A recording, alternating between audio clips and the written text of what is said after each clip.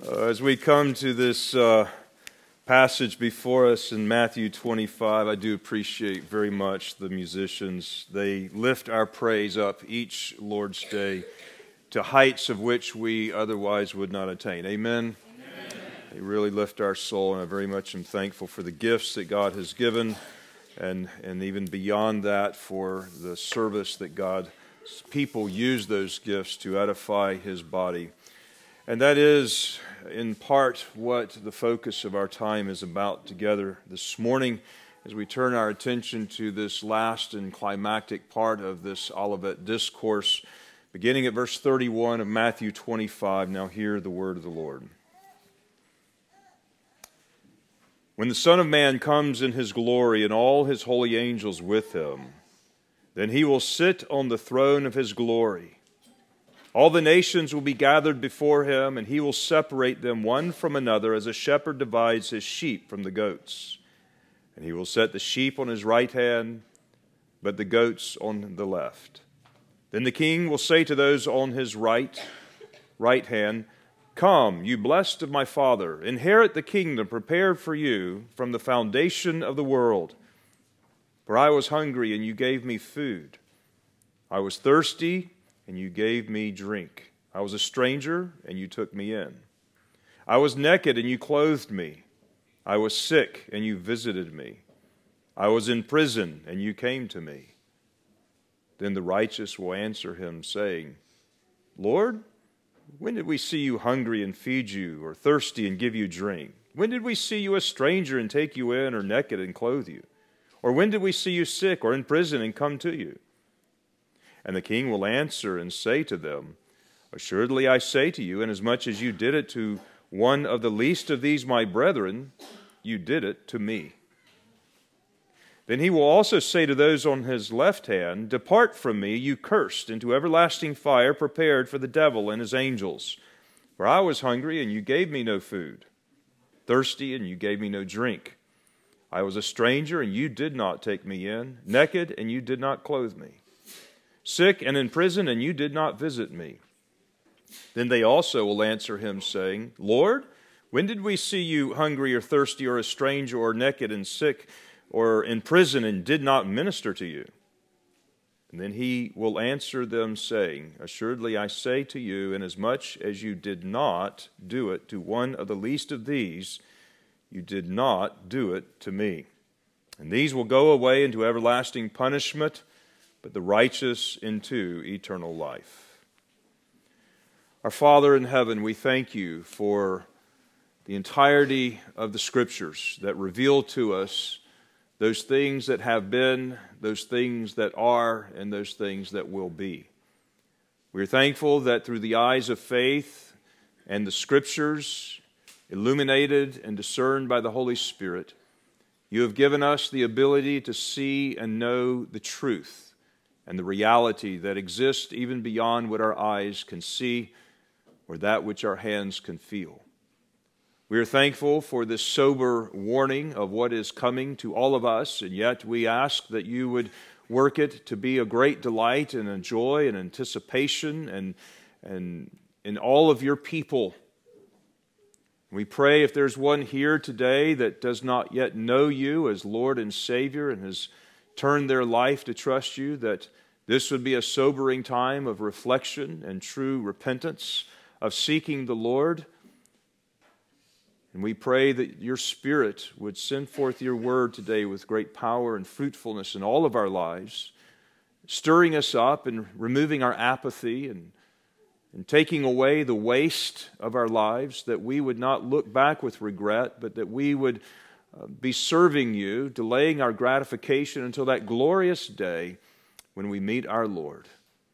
And so stir us up and energize us, we pray, toward the end for which these Scriptures are written. In Jesus' name, amen. You may be seated. This morning I've entitled the message, "Delightfully Surprised and Dreadfully Stunned," or the way I put it in the bulletin there, "Surprised in delight and stunned with dread." There have been two experiences in my life that stand out that help capture some of the emotion of that title. In the beginning of 8th grade, I changed my instrument from trumpet to French horn and began learning the French horn in the band. This was in a school that no one really knew how to play French horn, and no one knew much about the French horn, and I rented what was called a single horn of that day, and no one really knew if that single horn was E flat or F. And it determines what the fingerings are going to be, depending on what tuning it is in. No one knew the fingerings, and I didn't know what fingerings to know to play this horn, and I really stumbled through the entire year of playing this horn not really well at all. On top of the correct fingering, which was very confusing at the time, and I really did not know, was the fact that the French horn is the most difficult brass instrument to play due to its very tight harmonics of the instrument and a very small mouthpiece. It takes a lot of finesse and sensitivity to make the instrument play, and when it does play, to hit the right notes. Half the time, you don't know what note's going to come out when you begin to play it. There's not many people that can appreciate a good horn player much more than I do, because I know how difficult the instrument is to play, even more so to even master it. And the fact that we actually have in our congregation a number of French horn players, or at least several, who not only can play this horn, but can actually play it well, is a very rare thing. Well, that entire year went by. I struggled with that instrument all the way through the end of that year, and I still couldn't play it very well. I still didn't even really know what notes, and on the horn you can cheat a little bit because of those harmonics, but I never did figure out the fingering. At the end of the year, there's always this concert that we have where parents and friends come, and mostly parents, because we weren't a very good band. And so they came, and that was the time in which the director gave out a couple of awards. And there was one award that the band director gave out, which was the most outstanding band member. And as she was introducing the award and began to describe the intended recipient, we all began to whisper, because we knew it was going to go to that first trumpet player, who was an incredible player for his age and had just advanced beyond what any of us had really considered in that particular year. But when she called the name, she called my name.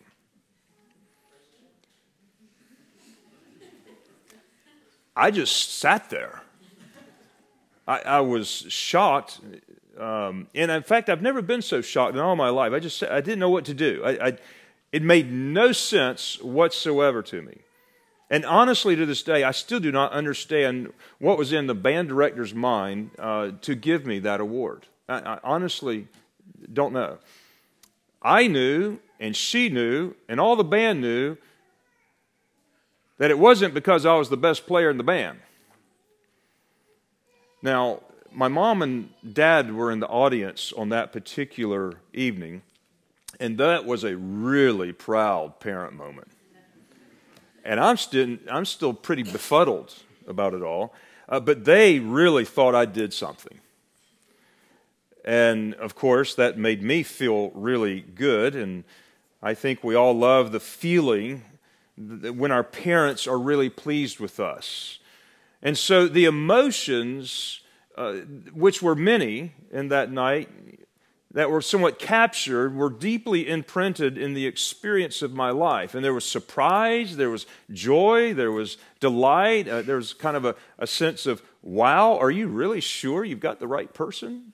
And there was just all of that kind of in this package. And that experience, in a very small way, captures the spirit and emotions of one part of the passage that I just read. The second experience I had was the second year in college. I was taking what we would call engineering weed-out courses. And I'm looking at a few of the engineers, and they'll probably recognize what I'm talking about here. The class was dynamics. And I was an electrical engineering student, or hoped to be. I had not yet been accepted into the engineering school, and these weed-out courses were given to do just that. There was a number of applicants, and they could only take a certain percentage of those applicants, and this is one of those ways they could determine who was fit to move on or not. And so it was a pretty rigorous course, and the dynamics class had 3 tests, and only 3 tests. And your entire grade fell on how well you did on those 3 tests. The first test I did really well on. And there was a, kind of a sigh of relief. I mean, I did really well on that first test. But the problem was there was a lot of other students that did really well on that first test too. Much to the chagrin of the instructor, who made it very clear that that would never happen again. Time for the second test rolled around, and I remember that they give about 2.5 hours for this test. The test had 3 problems on it, 1 on each of the 3 pages that were given to me. It would take all of that page and the back to write out, to set up the problem, and then to work through all of the math to conclude on the answer. So I get the test, and I look at the first problem on the test, and I fumbled around with it for a little bit, trying to set this problem up and trying to understand it. And I wrestled with that problem for 10 minutes. I did not even know how to set the problem up. Now, I had done all of the problems at the end of every chapter and had set up every problem and worked through everything in the textbook in preparation for this test. And I look, and this problem was foreign. With a little bit of panic, I switched over to the next page, thought I was going to get some of the things there, and that problem looked even stranger. And I didn't spend much time on it, spent right to the third one. I needed to at least get one problem set up so I could get my moral and my confidence back up, which had been absolutely shattered by that point. And I remember when I went to the third and last remaining problem, I was just stunned. I remember several thoughts that went through my mind, including, am I in the right test? The problems were foreign. They were put in such a way that it was the right class, the right test, but it wasn't just a mere copy from the textbook ones I've been working on. I had to think about how all of these things are to play into this new form of a kind of a problem that we were not expecting. And so as I had struggled with these problems, I remember going from, you get partial credit, so you want to do what you can. I went from this problem to that problem to that problem, and I was just trying to do something, just something. I had no idea, and pretty soon the panic just took over. And so for 2.5 hours, I flipped from problem to problem, attempting anything I possibly could. When time had expired, I had to turn my test in. I felt this sense of dread. I felt that my engineering career and everything I'd worked so hard for was completely ruined. I got the test back, and I somehow scrambled out a 48 out of 100 on that test. So my A strong plus went down to a C minus instantaneously. The emotions captured that night were panic, stunned, bewildered, a sense of dread and ruin, foreignness. I wasn't expecting this. I felt like everything I'd been pursuing was washed away, and I kind of lost a sense of purpose if I didn't make it, and fear just took hold of me. And that emotional panic that stunned me that night and that I was going through in the aftermath captured a little bit of the emotions and the spirit of the other part of this passage. Delightfully surprised and dreadfully stunned describes the spirit and the emotions of the coming judgment day when we all appear before Christ and give an account for our lives and all of our works.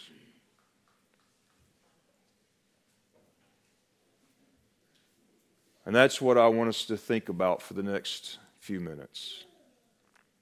There is a coming day when Christ returns, that everyone, both the righteous and the wicked, will all be resurrected in their bodies and will appear before the Lord the King. in all of His glory to give an account for what they have done in their bodily lives while they lived here on the earth. It's a great day, the great day of the Lord, Judgment Day. Everyone will experience this, and no one can get out of this. Everyone will give an account for his life and the deeds that he's done while living in the body here. And it's one of the most sobering realities in all of the Bible. There are two immutable things that are true, that God has informed us, and that it is appointed for men to die once, but after this, the judgment. And no one is going to get out of those two immutable, unchangeable things.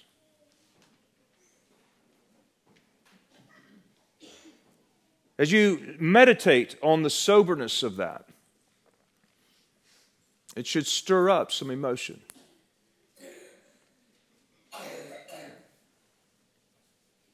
I confess that some of these emotions, as I meditate on having to give an account before the Lord on that day, they're not all good. The amount of regret that I have already accumulated in the time that I have wasted in my life, time that I cannot recover, gives me a certain sadness that knowing one day I will give an account for my life, and I could have done more with my life and the time than I have to show for it. And I hate the feeling of regret. Those that know me well, you know that I'm slow to make decisions. I calculate and I think about things because when I make a decision, I do not like to look back with regret.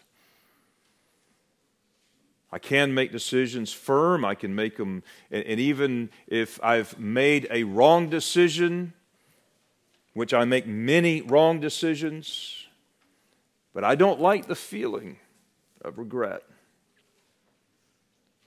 This passage is the final conclusion of the three parables that the Lord has given us in the immediate and preceding context. There is a day when Jesus is coming back and He will sit on a glorious throne and He will judge every person for what they have done in their lives, whether those things are good or bad. And this is one of those messages that has some tension in it. It does have some emotion to it. And our Lord intends to use this tension in our spirits to help us, to make us aware, to wake us up, to give us a sober mind, to have a watchful spirit. Because He knows our tendency to slip into apathy, complacency, procrastination, or just meaningless waste of the life that He has so graciously given to us and saved us.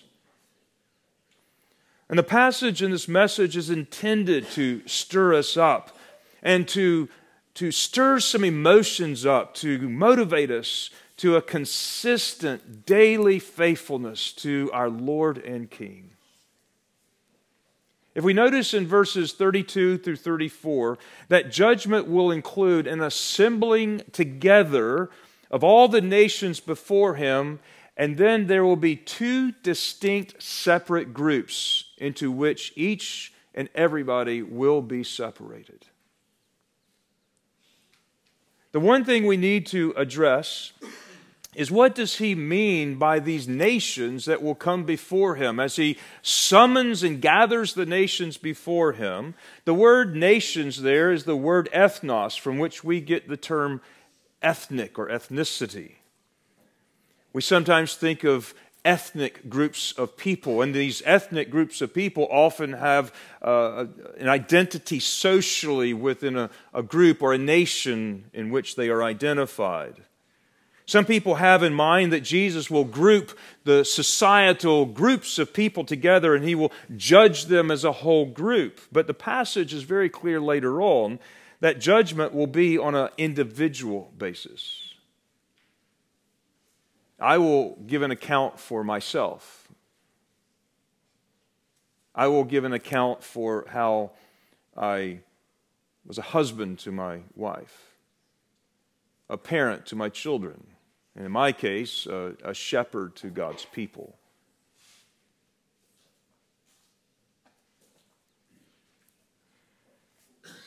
Three times in the book of Revelation, the term nation is used in a very similar sense, and how is it used here? And one of those examples in Revelation 5:9 says, "And they sang a new song, 'You are worthy to take the scroll and to open its seals, for you were slain and have redeemed us to God by your blood out of every tribe and tongue and people and nation.'" The idea of gathering the nations here is referring to the call of all the peoples before him to judge him. And it is one of the particulars in this particular passage of Matthew 24 and 25, which distinguishes what is going on here differently from what we had looked at the beginning part of Matthew 24, where Jesus was specifically referring to a particular judgment upon the Jews in their rejection of him. Now he is calling all of the peoples from all of the nations, Jew and Gentile alike, before him to give an account. And that's the reference. The second thing that we need to note is that everyone is going to be divided into two different categories. These are people who work alongside each other in their daily employments and their activities, even people within the same household in some cases. And there's only two categories, and everybody will either be put in one or the other. The sheep will be put on the right hand of the king, and the goats will be put on his left hand. And those are the only two categories we have. And then he's going to say, he's going to turn and look at the sheep on his right hand, and he's going to say these delightful and surprising words. He will say, "Come, you blessed of my Father, inherit the kingdom prepared for you from the foundation of the world." Now there's a couple of points here we need to note before we scoot on. The kingdom of God that this entire epistle has been expounding in the presence of the coming of the King. And that's who Jesus is. He is the King. He is the great longed-for Messiah. And this epistle or this gospel of Matthew is highlighting that kingdom and the King.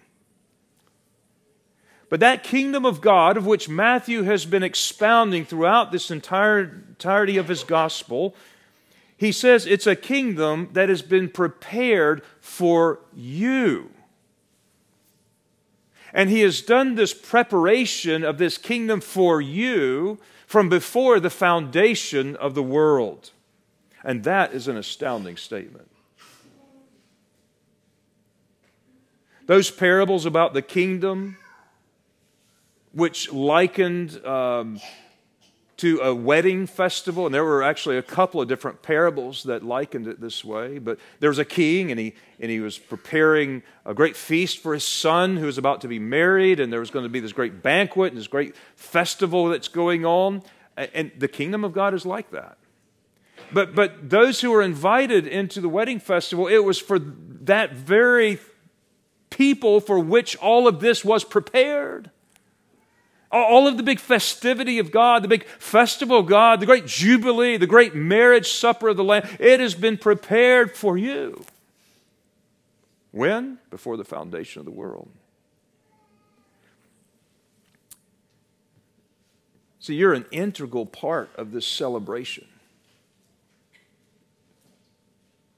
You have been chosen by God in Christ before the foundation of the world to bring forth the praise of the glory of His grace and to bring this into the great celebration with God at the great banquet feast. That's why wedding feasts and receptions are to be joyous occasions and festive and with great ongoing kinds of joy.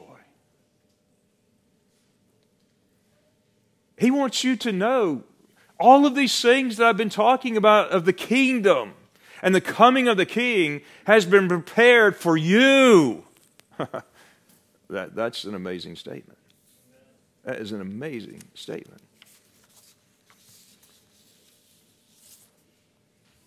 He says to the sheep on his right hand, he says three things. Come. He invites us to come. Come to Him. To approach Him. And then he says, secondly, you blessed of my Father. Now, inherit the kingdom. That's a tremendous privilege and a grace. This is the time of receiving the inheritance. Right now we have the seal of the Spirit of God, which is the guarantee that we will receive in full capacity this great inheritance, by the way, the likes of which you and I cannot even imagine or think of at this point. And the way that we are to live life right now is expected to live it with a delayed gratification for that day. To try to sum up all of life and to live it right now to its fullest. I know a lot of parents feel like they have neglected their children if they do not feel that their children have experienced all of the experiences that a child can possibly experience. And they feel like being a good parent is to be able to have their kids in soccer and music lessons, and they run around in a frenzy feeling like, I've got to give my child his childhood. And that's a completely wrong view of it. You need to be thinking, train up your children to be an adult who can then continue to delay their gratification to the end of their lives because they've been living the entirety of it for Jesus. And that will all be worth it. There'll be plenty of time to play soccer and do all of those things that you thought were really important. And if you just wait, it'll be worth it. We live today in the light of that day.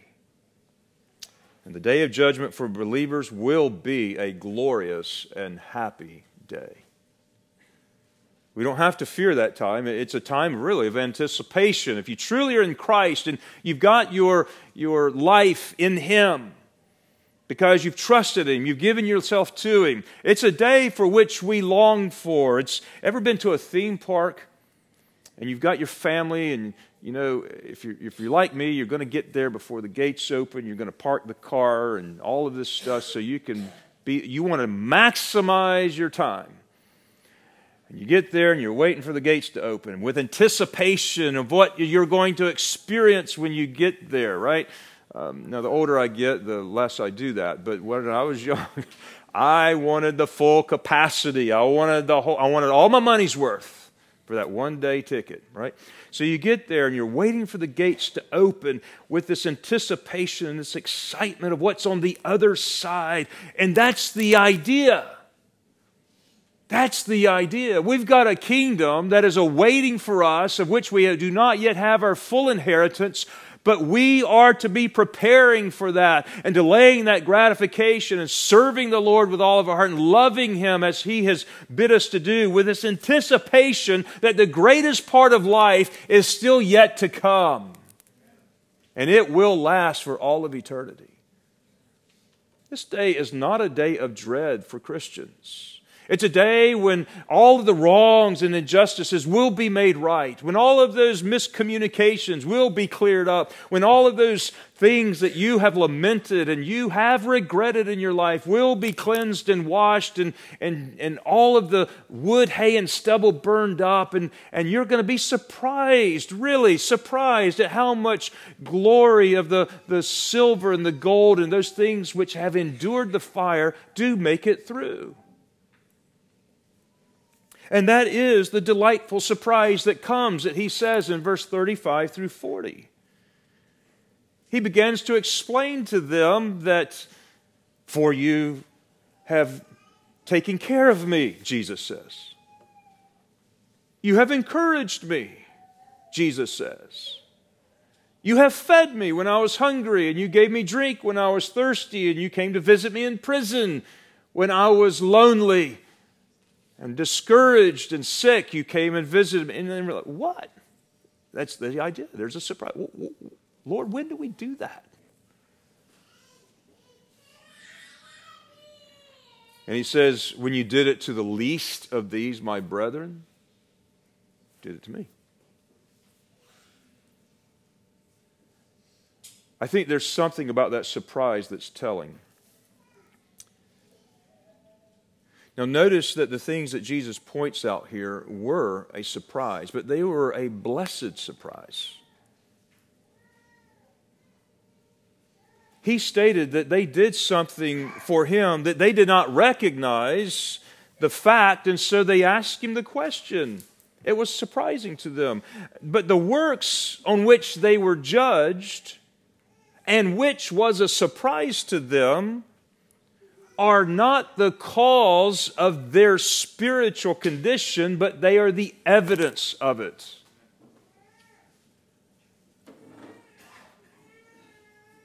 These works which they did occur out of the nature of who they were as kingdom people, as Christians. In fact, they were not meriting God's favor. In fact, it was very far from their thinking that they could ever merit God's favor, because these works were not even considered meritorious. Why? Because they weren't even thinking about these were even works to be judged for. It was a surprise to them. And when it was a surprise is because they were acting out of the nature of which Christ has made them new, and they were just living in such a way that He was living in them and through them.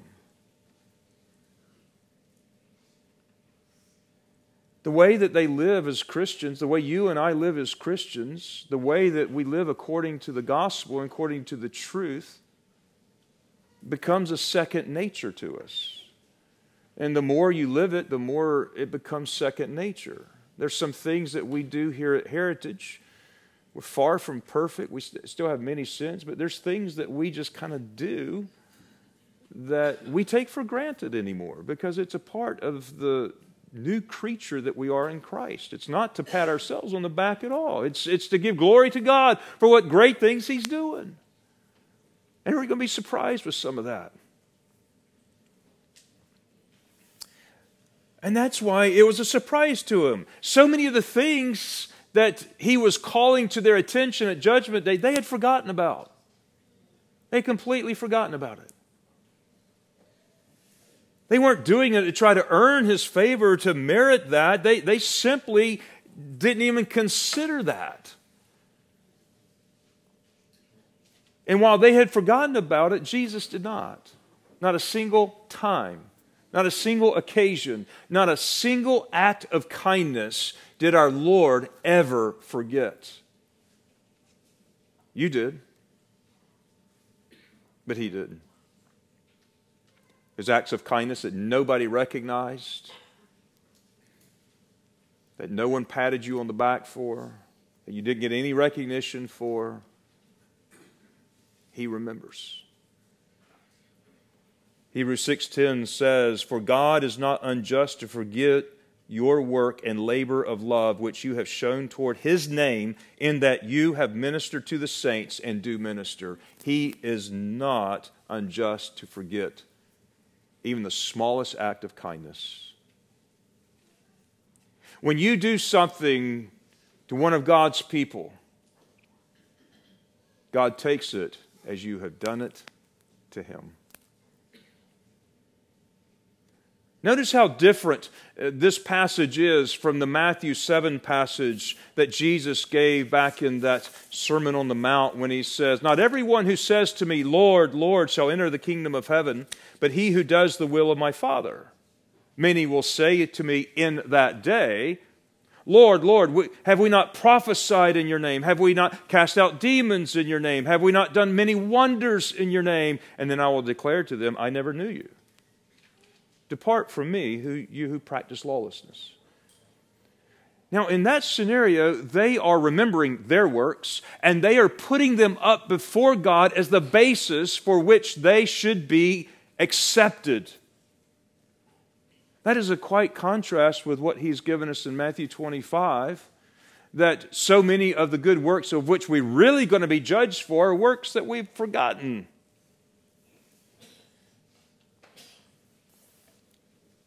The basis of our acceptance before God is not our works, but our relationship to knowing Jesus. And that knowledge will yield itself of a life of good works, not that you will ever appeal to on Judgment Day, but rather you will in large part have forgotten about, but Jesus hadn't. And you're going to be delightfully surprised. Now, the third notable truth here is that there is an inseparable relationship between Jesus and his people.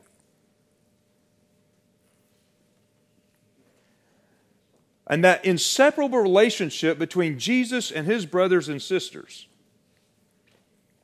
is such that if you do something to one of the brothers and sisters of Jesus, he receives it as you've done it to him personally. Now, the category of works for which we will be judged according to this passage has to do with our treatment of Jesus' brothers and sisters. Now, I don't know about you, but that's not the kind of thinking that I would have naturally thought about. Right? I would be thinking in terms of breaking the law, murder, stealing, adultery, falsehood. I would be thinking in those terms, and that's how most people think. I don't think it would ever occur to me that exposure of their spiritual condition was expressed by giving a cup of cold water to the least of these of his brothers or sisters, and then Jesus receives that as doing it to him. The smallest acts of kindness or withholding those acts from those that he calls his brethren will be those matters about which we will be judged. See, it's a little different than the way most people think. Some of the things mentioned here are those that, at the risk of their own well-being, they cared for the brethren. Those acts of kindness evidenced their salvation. They did not earn it. Now that will be a delightful surprise. What? Who, me? Seriously? What? My name? But then there's going to be a dreadful stun. There's going to be those on his left hand, identified as the goats here, and he's going to say to them, "Depart from me, you cursed, into everlasting fire prepared for the devil and his angels." Those are the most horrifying words anyone will ever hear for all of eternity. And many people will hear those words. In fact, it's a sobering reality, is it not? When we're here gathered together in the name of Jesus, and we can anticipate that great day, there's a sobering reality that we have family members that we know of that are not saved. We have neighbors that are not saved. We know people by name. There may be a few here that generally aren't saved. The Lord knows. But is that not part of our objective in living on this earth, even delaying our gratification till later, is to keep people from hearing those words?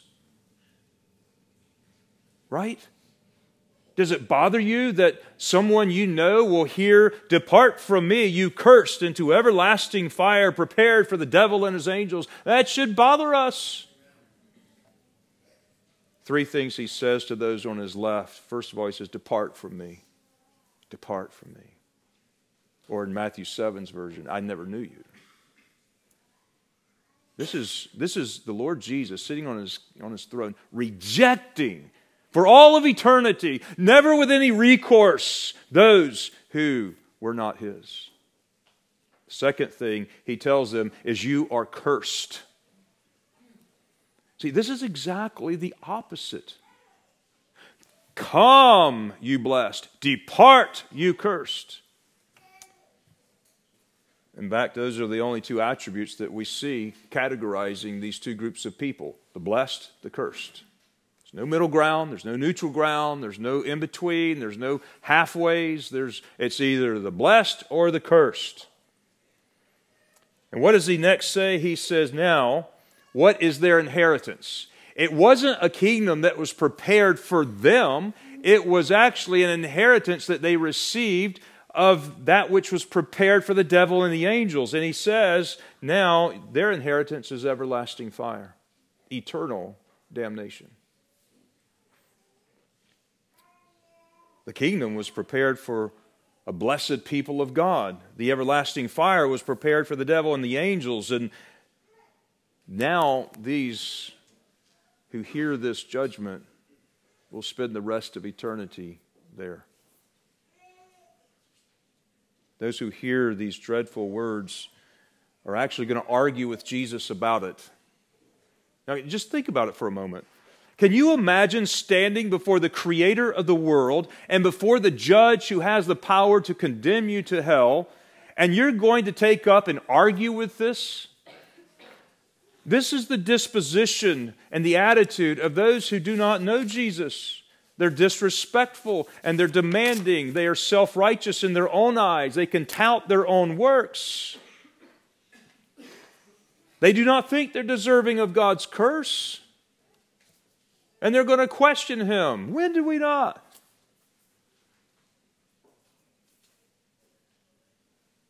It's quite unlike the blessed who did not earn their place in God's kingdom by their good works. The blessed don't do that. We do not earn our way in God's kingdom by our good works. But you know what? The cursed do earn their way right into the everlasting judgment. It is their righteous place. It would be our righteous place too, save for the grace of God. Their works are those that deserve the punishment that they have earned for themselves, and they will go on to have their reward. And again, the category of works here, the same category. It's that for which they will be judged has to do with how they treated Jesus' people. Because how they treated Jesus' people is how they respond to Jesus Himself. And that demonstrates their relationship with Jesus. How they treat Jesus' people is how they treat Jesus. These are those who have not done those acts of kindness to Jesus and His people, but rather they have distanced themselves from it. They will not provide for the brothers and sisters of Jesus. In fact, it's a deliberate act of not doing this, of withholding themselves from it. It's not just overlooking a matter. It's not just being unaware and not as sensitive, but it is an intentional withholding themselves from the blessing and act of kindness toward Jesus' people. Saul of Tarsus went to was on the road to Damascus, and Jesus confronted him. And He stops him in his tracks. And it says that Saul was going to persecute the Christians. And Jesus says, Saul, why are you persecuting me? So inseparable did Jesus put Himself in with union with His bride that to do one to one is to do one to the other. And to do something to His people is to do it to Him. Whether it be giving a cup of cold water or deliberately withholding that.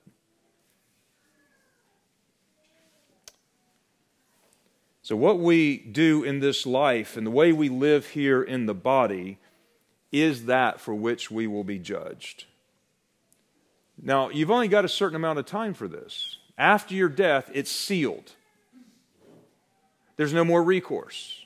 You're going to be judged for what you did in this life in the body. And then you're going to be resurrected in the body, and you're going to be judged and then awarded according to what you did, whether good or bad, in this life. And it will be largely based on how we treated each other, the brothers and sisters in the Lord. So how you spend your time serving the brethren, the little acts of kindness, the self-sacrifice by delaying gratification or something that you really wanted to do in order to reach out to your brother, is that which Jesus notes. And He remembers. Taking the time for somebody else that you could have been doing something for yourself or not is what Jesus will bring back on that day. And in that day, there's going to be many people that are going to be so delightfully surprised. And there will be many that will be dreadfully stunned. Those are going to be the only two categories. To be in the sheepfold, to give your life trusting Christ and loving Him and serving Him, which is expressed in this context of the church and to God's people. This will evidence itself in the way that you relate to God's people. And the way you relate or not is a reflection upon how you relate to the Lord Jesus Christ. And folks, let me encourage you. Let us all not waste our time or our life. Our time is our life. And we have very little of it remaining. It will be gone in just a breath. But let's today be faithful, redeeming the time, for the days are evil. Live for that glorious day. Seek those things which are above, because in just a few more years, in just a few more sunsets, in just a few more Sabbaths, all the opportunity will then be finished and sealed. So make good use of the remainder of your days to serve Jesus so that you will not regret it. And if you serve Jesus, you will not regret it. You will be delightfully surprised. You will not be shocked in trying to figure out, what does this problem mean? What is this problem? Let me just redeem what I can. That will not be your case when you meet the Lord if you're Jesus's. Stand at those gates. Anticipate the day of opening, but be busy about your life today, knowing that that day yet awaits for all of His people. Let's pray. Our Father, as we conclude this Olivet discourse that our Lord gave just before He was betrayed and crucified upon the cross for our sins, dying a horrible death that we might live, having left the glories of heaven to be humbled upon this earth, that we might receive the glories of heaven for all of eternity. That our lives are hidden together in Him and united together with Him, so that you love us like you love Him, and you treat us like you treat Him. What a great hope that is for us, knowing that in this life we will have tribulations, and we will enter the kingdom of God through many tribulations. But we're thankful for that great and glorious day that yet awaits all of your people, and we long for it. And we pray even now, Lord Jesus, come quickly, come quickly. But we ask that the Spirit of God would stir us up and drive out the procrastination and drive out the apathy and drive out the wasted time and those things that waste our time from serving the Lord Jesus, and to love your people and to serve them and to be a ministry upon this earth while we still have our breath. Lord, keep us from deep regrets and how we've wasted so much of our time. May we now not look back, but may we look forward, pressing on toward the great mark and the prize which is before us, Christ Himself. And may we be faithful each day, consistently so, in living the lives that you have called us to, using and employing the gifts that you have given to us for the edification of the body. And may our love increase all the more for you, and increase all the more for your people, for these two are not separate. Lord, teach us with your Spirit how to apply these truths to our lives, that you would bring forth a harvest of spiritual fruit from us at Heritage and from our individual lives and our families. Flourish us in the gospel and with your grace. Root out from us our idols that keep us from our heart love for our God the way it should be. And Lord, we ask that you would be glorified in taking our lives and using them for your glory. In Jesus' name, amen.